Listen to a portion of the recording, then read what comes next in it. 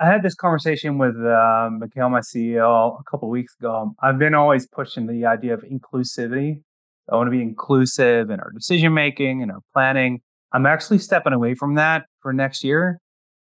And that might sound like unpopular decision, but what I found is inclusivity is also slow as hell. So it means we need to talk about a whole bunch of shit all the time. Most of the time, we're still doing it anyway, we found, based on some of the decisions and the meetings we've had. And we could have probably gotten more done if we just went ahead and do it and then mess it up and then just get back on it and try something else. So we're going to run with experimentation first instead of inclusivity next year. To like, if it's a good idea, show me instead of let's talk about it, and then write up a small business case, like effort and resources and outcome. If there is no clear outcome that's going to contribute to Cabo 2023, not worth it.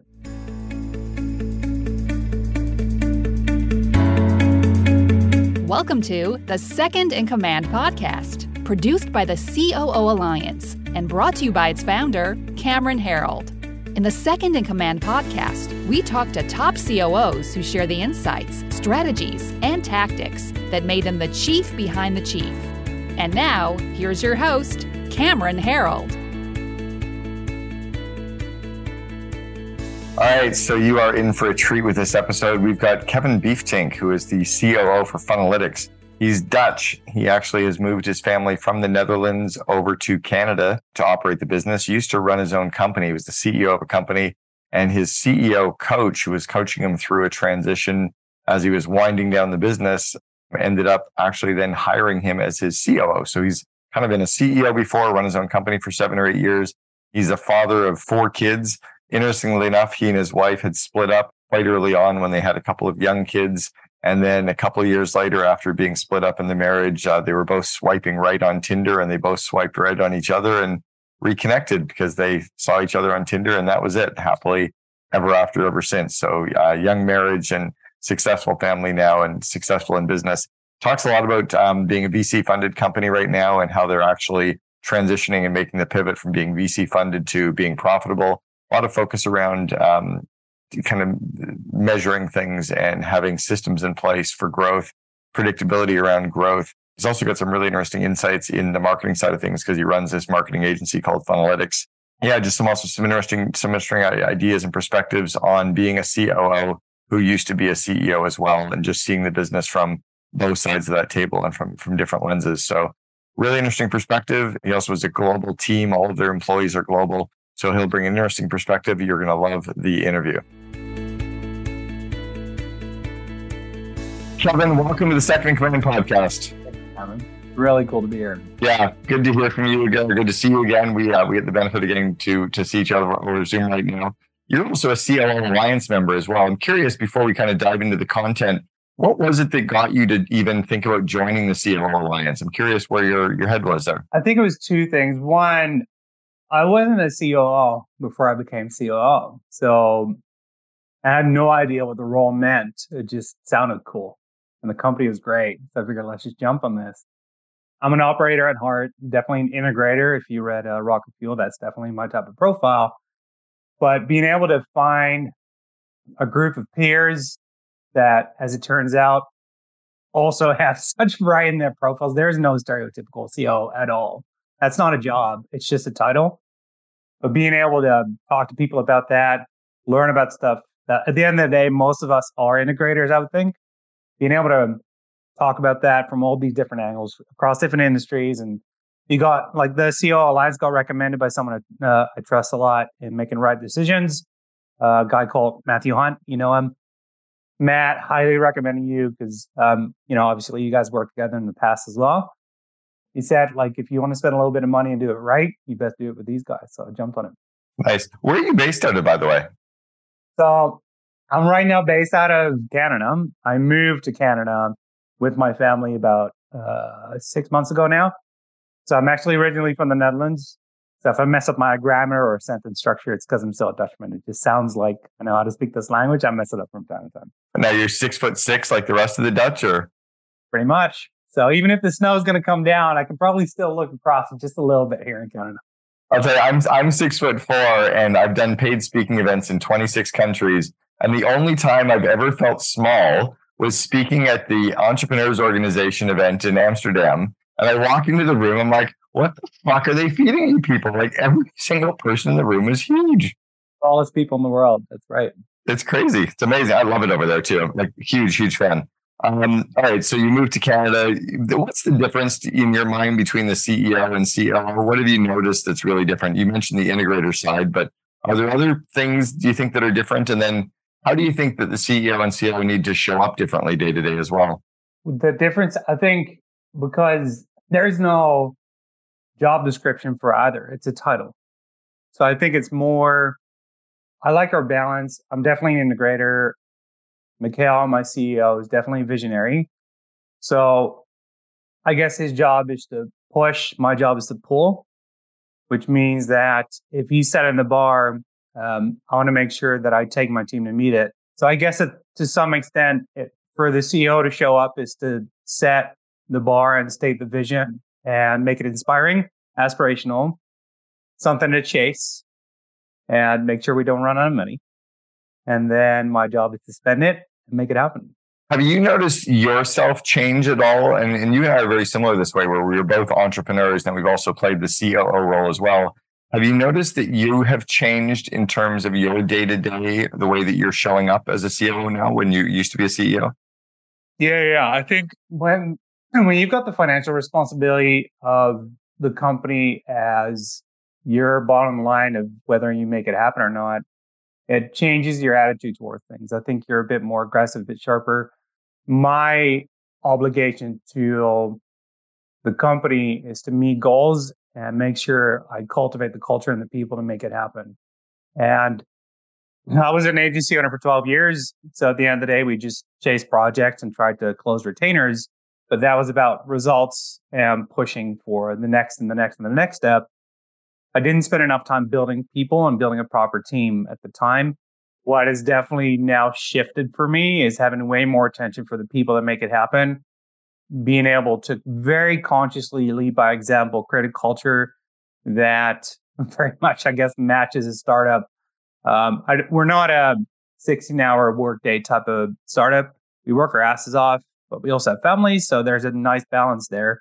Being able to make that happen and still book some very awesome results is the approach there has changed definitely a little bit. It's definitely been more people focused, more practical. And I got more time to focus on the makings of the processes, the SOPs, and how things line up now. Like being able to very much put time into that.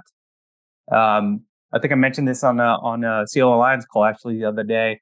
The biggest impact I've had on companies has not been through effort. It's always been through structure. That's interesting. The biggest impact you've had on companies has not been through effort. It's been through structure. What do you mean by that? Like SOPs, playbooks? You got 40 to 80 hours a week to do stuff. And then it stops, right? So you can be highly effective in 40 to 80 hours a week. That's no problem. But then the week's over and you can do that again next week. If you want to make an impact that's big enough, like you can have a lifestyle business and work your butt off, and that's great. You do 48 hours a week, you make a ton of money, awesome. But if you want to build something that makes a bigger impact, the effort you put in as a person is not going to be a reflection of the output. It's going to be the structure you create for the people you do it with that will help you get to the next stage of the business, keep growing. Because so far, just like right now, I know I said we weren't going to talk about it, but I've made a big decision to cut out our sales team and jump back in. So I'm taking calls, which is awesome. I've been a salesperson for 18 years. So that's like natural to me. I love doing it. It's not going to make us grow to the next stage. So I'm now rebuilding the sales mechanics and the structure so I can get someone else to then take over as a director to then run it.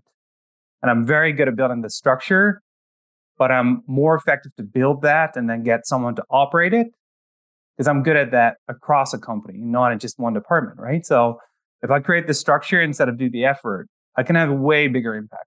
How do your people respond to that? It's interesting, right? I mean, we're a fully remote company.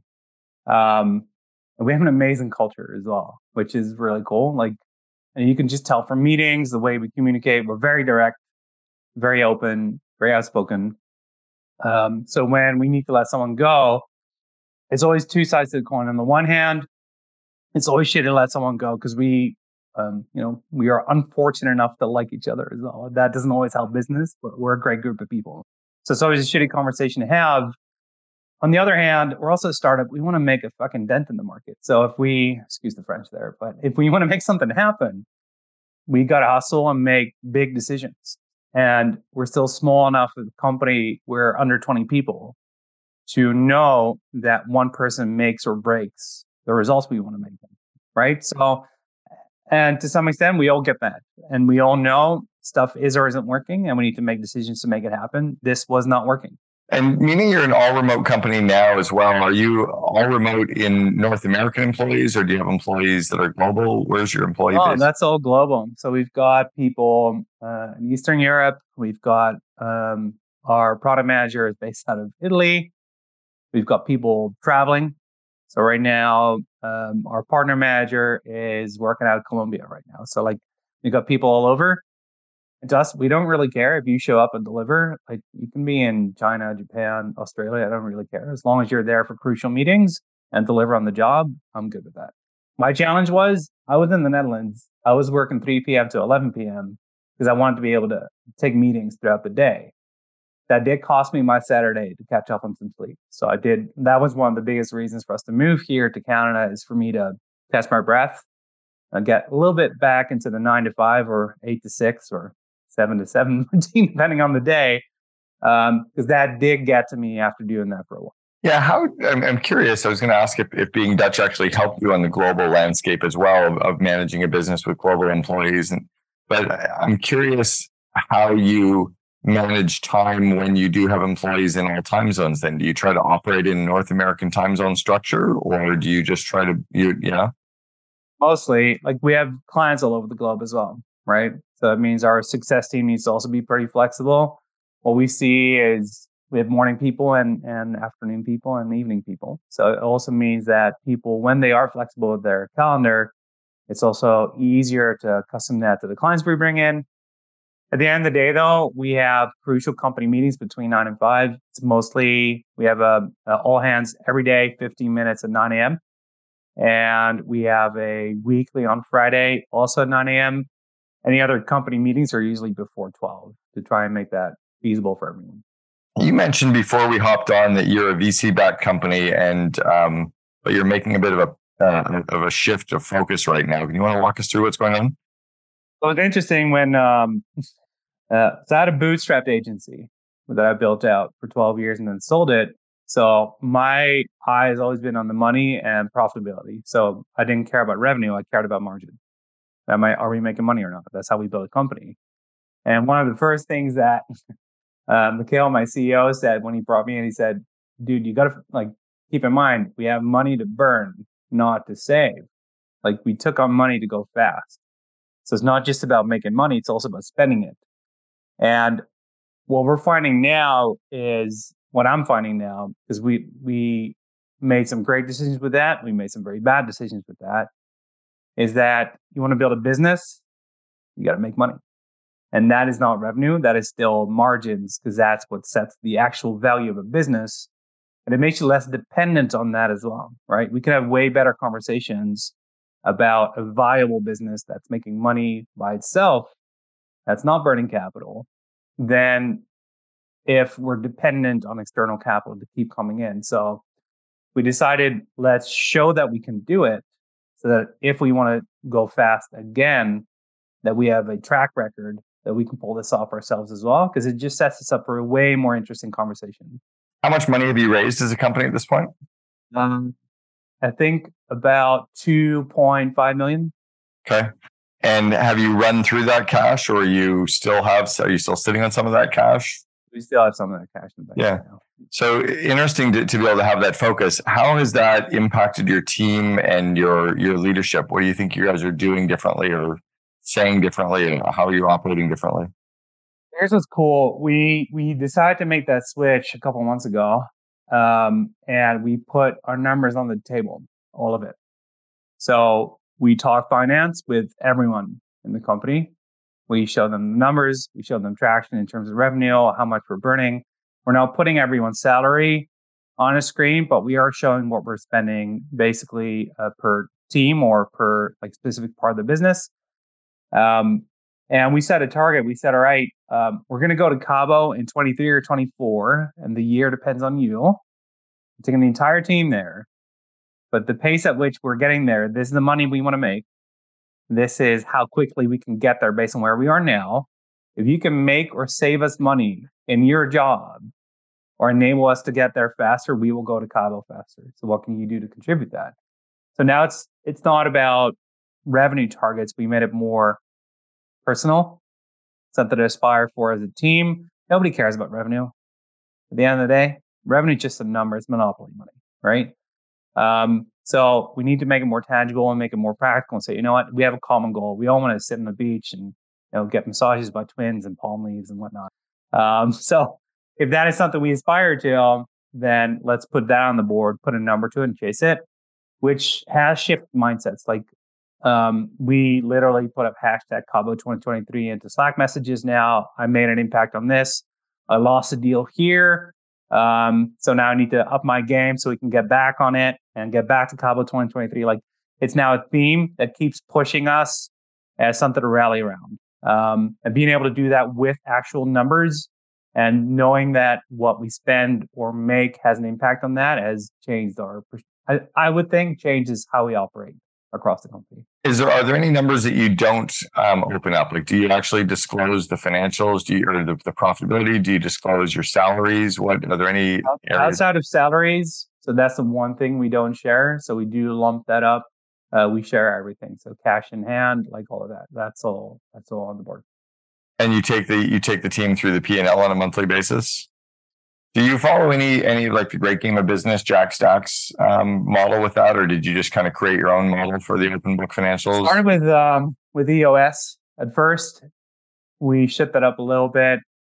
So it's interesting. I put the entire company on a 2-week sprint across all teams. Our engineering team was already on working on a sprint basis.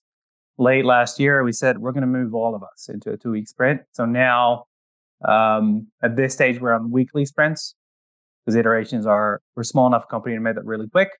So we set aspirational goals for the quarter. We plan for projects 2-3 weeks ahead, and that's it. And do you operate with a budget? Yes. Yeah. It's interesting how you mentioned aspirational goals. I was trying to talk to a company about this recently and saying that you need to have a budgeted number and an aspirational goal, right? The budgeted number is come hell or high water, this is what we're hitting. And we're going to budget our expenses based on that. And if revenue is less, we're going to have to make some cuts. We're going to drive towards these aspirational goals or drive towards these additional targets. And if we get to those, we might start spending more to continue that growth as well.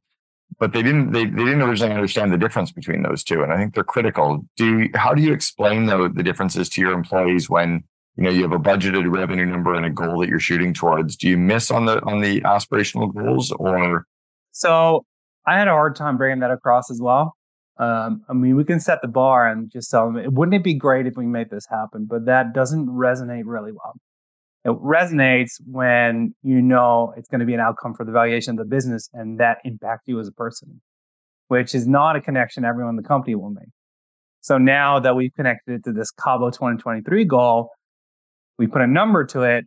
If we aspire not to this valuation or revenue goal, if we aspire to go in September, not in February, here's what we got to do. Now it gets practical, right? And now, the realistic goal is we want to be profitable. So that means we push for that. And that is a target we have to hit based on the strategy we laid out. The aspirational goal is we get there this quick, so then we can go to Cabo. So now it's more tangible. And now it's something we can actually rally around because I've had a very hard time managing and holding people accountable to arbitrary numbers. No, like at the end of the day, if it doesn't directly impact you, people don't really care. You can talk all about being bought into a company's vision or not. We're still people that care about our own lives first beyond anything else. And if it doesn't impact you, it's not going to do anything. What's your vacation policy with your employees? Did you bring kind of the European model to vacations, or where are you with that? when I came into a Canadian company saying back in the Netherlands, we get at least 5 weeks off a year. Everyone's eyes lit up a little bit thinking, wait, what? 5 weeks? Sure. What was interesting, we have an unlimited pay time off policy at Funnelytics, which in principle sounds good, but it's something I want to look at again in 2023. The idea sounds great, but I need to push people to take time off. So it doesn't actually work that well. I'd rather set more specific numbers and manage on those numbers to actually make sure people take that time off. Because at the end of the day, we have a very committed team. They're not taking the time to look after themselves. They keep working.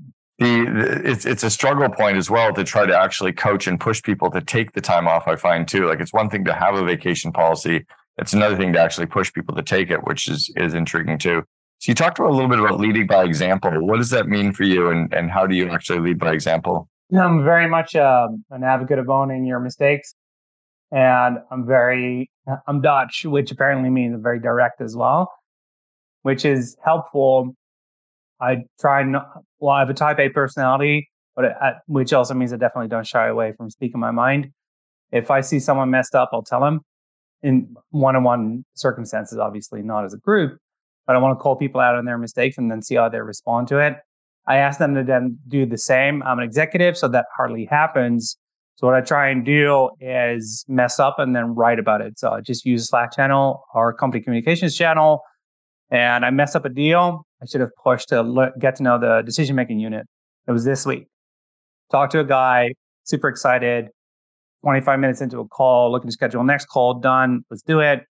2 days later, he canceled the call. I'm like, dude, you were so excited, but I didn't ask about his manager. So he wasn't making the decision. I wrote the story about how I messed that up and detailed. And I'm pretty sure no one really cares about the intrinsic parts of all the sales mechanics that I apply. But putting thought into what I did wrong, writing it up, reflecting on it, and then sharing how I messed up, own the mistake, and want to do better next time, and then putting hashtag COO 2023 on there, to me, helps inspire people to do the same, even if they're not writing about it, to at least rethink, what have I done wrong today? How can I do better tomorrow? I love the whole hashtag COO 2023 as well. By the way, do your employees get to bring a guest? I don't know yet, but if I'm going to say yes on this podcast, we'll probably need to make it happen, and I'll need to make sure that we do it. So let me give you, here's an interesting twist. So you got your COO 2023 target, and then there's a bring a guest target, which is about 10 or 15% higher.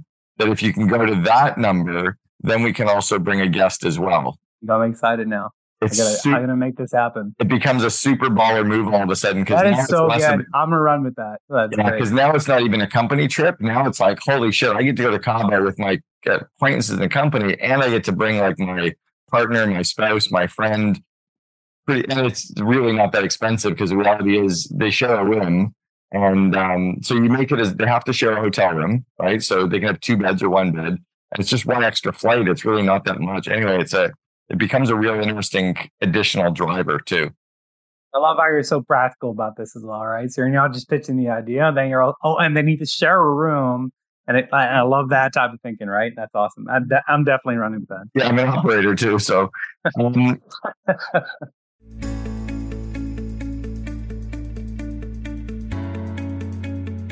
Hey, it's Cameron. Did you hear? That's right. I wrote another book.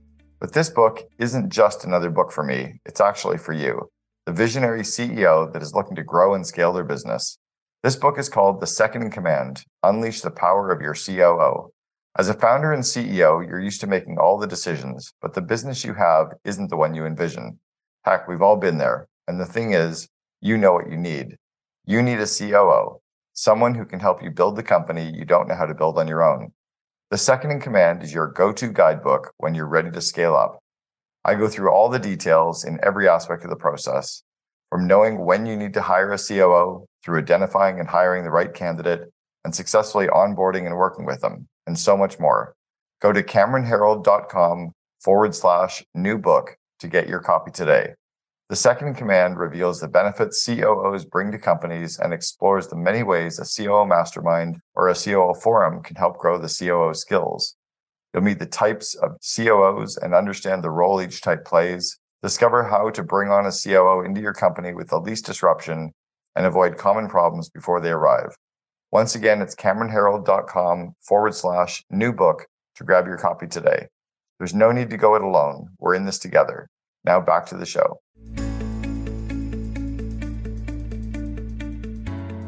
So you talked a little bit about the fact that you were an agency CEO, and what do you think you picked up from running the agency, and what kind of an agency was it back then?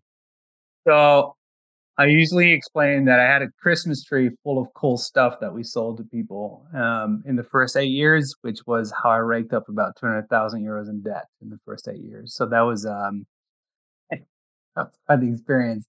I hired, fired, got interns, people in the first 8 years, and I messed up a lot. I've been a salesperson for most of my career, so I was really good at selling. I was a very shitty operator. So I brought them in at the front, they dropped out in the back, and they only paid half their bill, right? So that meant that I was growing a team and the bills weren't getting paid. I raked up a ton of debt. I learned how to manage cash flow, how to read, how to do books, how to operate, how to set up systems that also require, apparently if software doesn't solve anything, you need to actually use it and get your team to use it. And to do that, not just a week into it, but also 6 months into it. Like those parts of having to become an operator as part of running the business led me to finding the right operator 10 years into it and being able to sell it 12 years into it. So the stuff I've learned from finance, being smart about how to create revenue opportunities that are not inside the box. I built eventually an agency that did custom WordPress development for high quality productions for clients. So projects ranged from 15 to 30K in euros. We had retainers and service fees that came with that as well.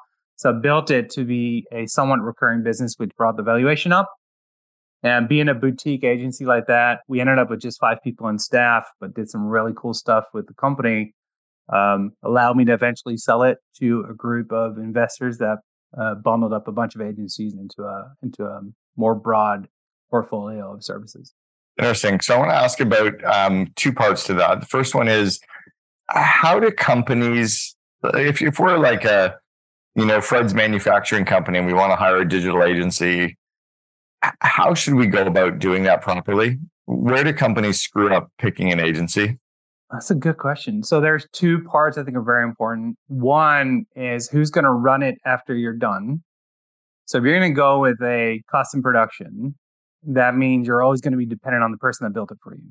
And I know I sold WordPress productions as, well, you can go to anyone, but you also need to go to someone to get work done because it's still a tech setup. Yeah. You're going to go with something more standard that's just content management, like a standard production system. That's probably a lot easier. But what I learned is look at who you have in the business that is actually going to do it. Make them the biggest contributor to making a decision whether it's the right solution or not, because they need to do the job of keeping that going. If they're not able to do it, that bill is going to stack up rather quickly because you need to go back to the agency to do a bunch of stuff. So that's number one. Who's going to actually run it after you've gone through that whole spiel of getting that all built out? The second is portfolio. So I usually went off of design first. Like for us, design was the most important part because you can put thought into actual customer acquisition and positioning of a company. If their portfolio does not reflect some thought in terms of how to position a business and how to do design work, then they're just going to build a template for you and there's no thought put into that. You shouldn't pay more than 5 figures for it. Interesting. All right. So, because I think so many companies screw that up. They tend to take the first referral that comes along and they're like, okay, I'll use that agency. And it never works out the way it's supposed to. It's almost like hiring people, which leads me to the question of, you said that you've really started to build some skill sets around picking people. What do you think you've learned there? And what are your processes for, interviewing and selecting people now? So it's interesting. My wife's a DISC consultant.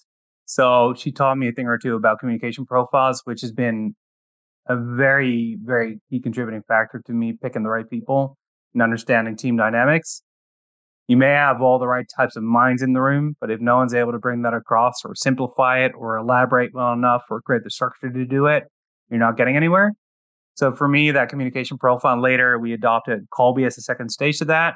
So not just communication, but now also how do you actually work and how do you divide your energy throughout the day?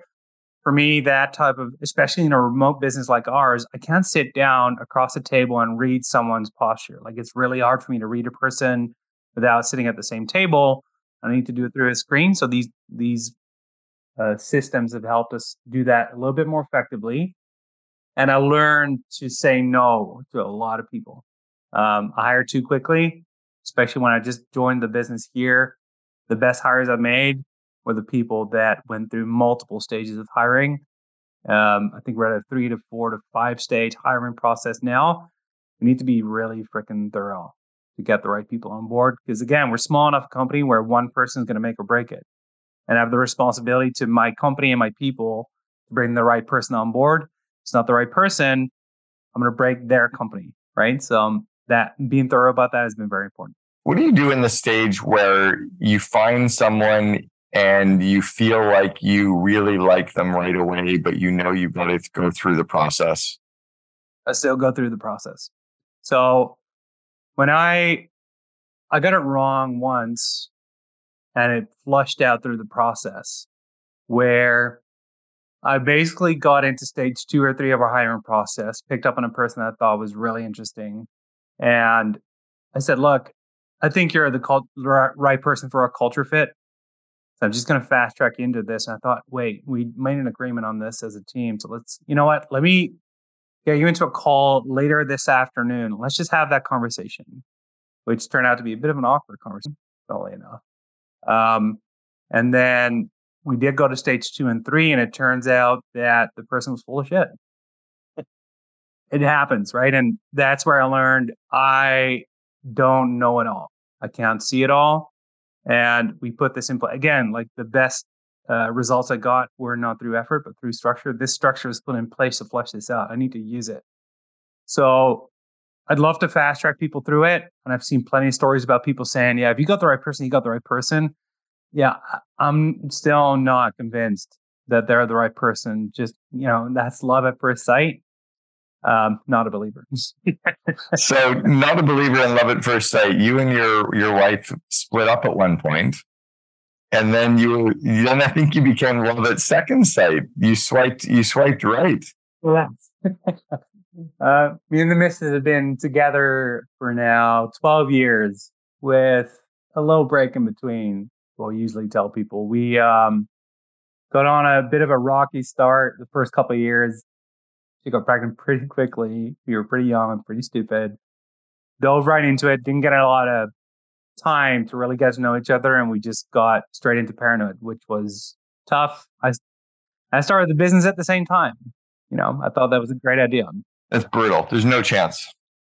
And I found that out a couple of years into the relationship. So there was still a lot of love in the relationship, but not a lot of circumstances to allow us to actually show that. I think that's the best way of putting it.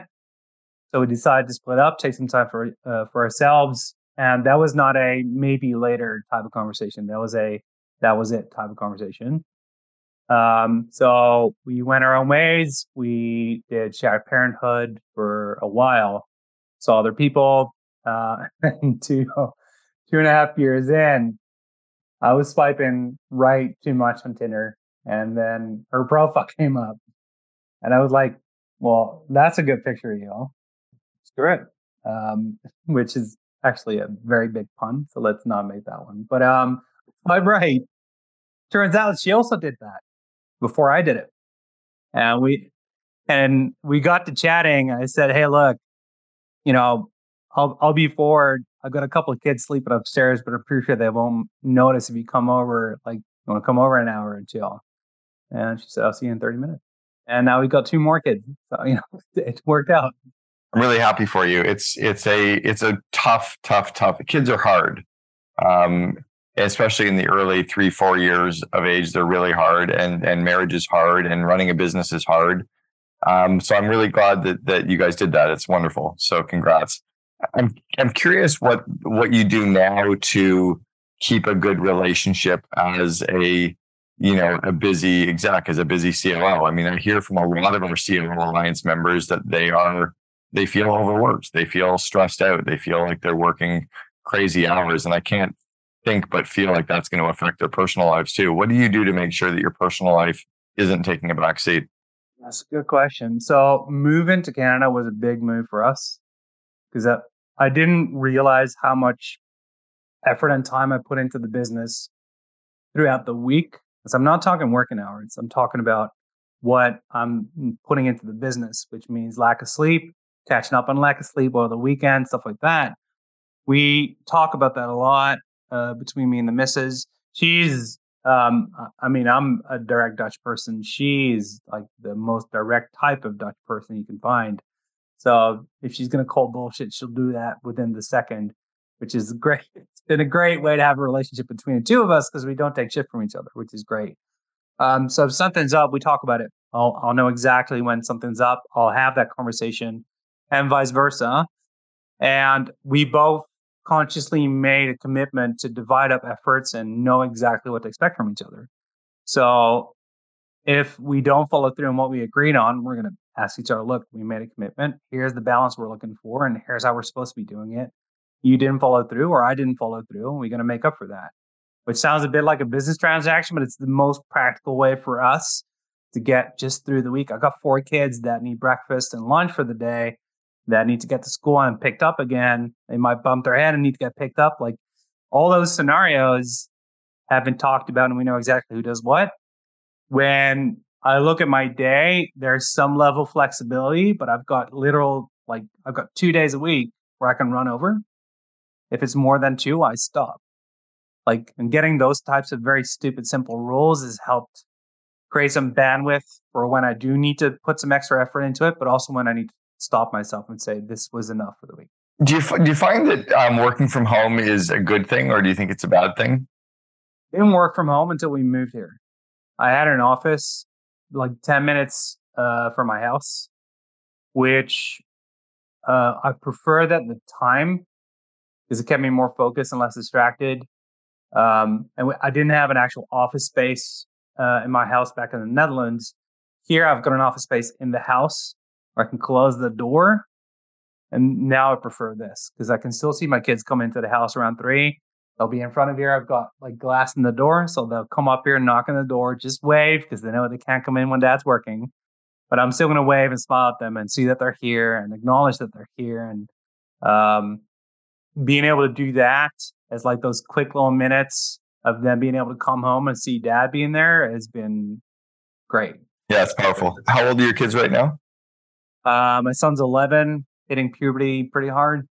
Got a daughter and 9, and we've got 2 twin girls of 5 years old.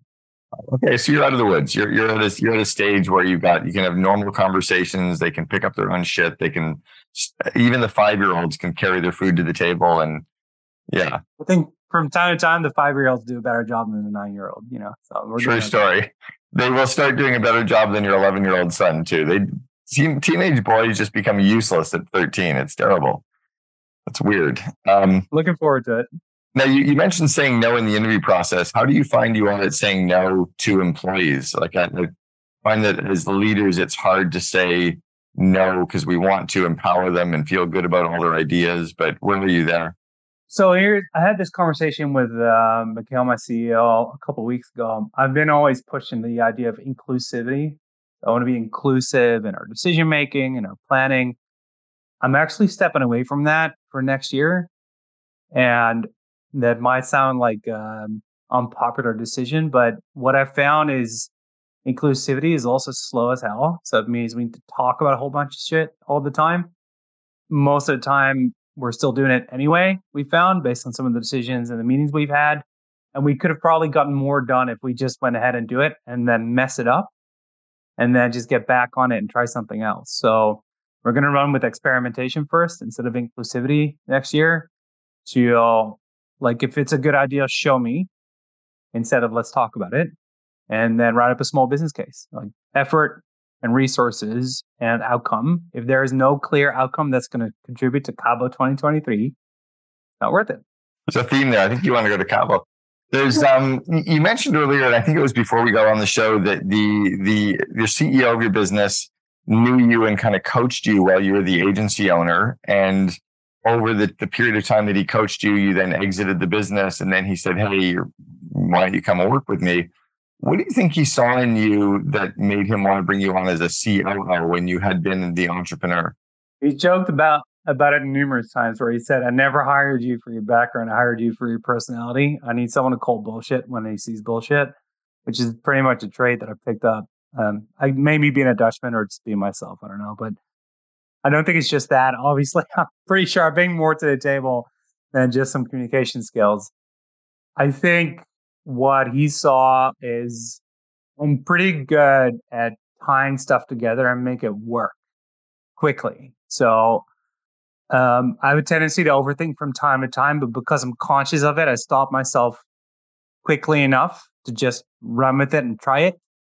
But I'm thorough enough to not break it on the third or fifth iteration, which is where Matteo built this company bootstrapped with that same mentality.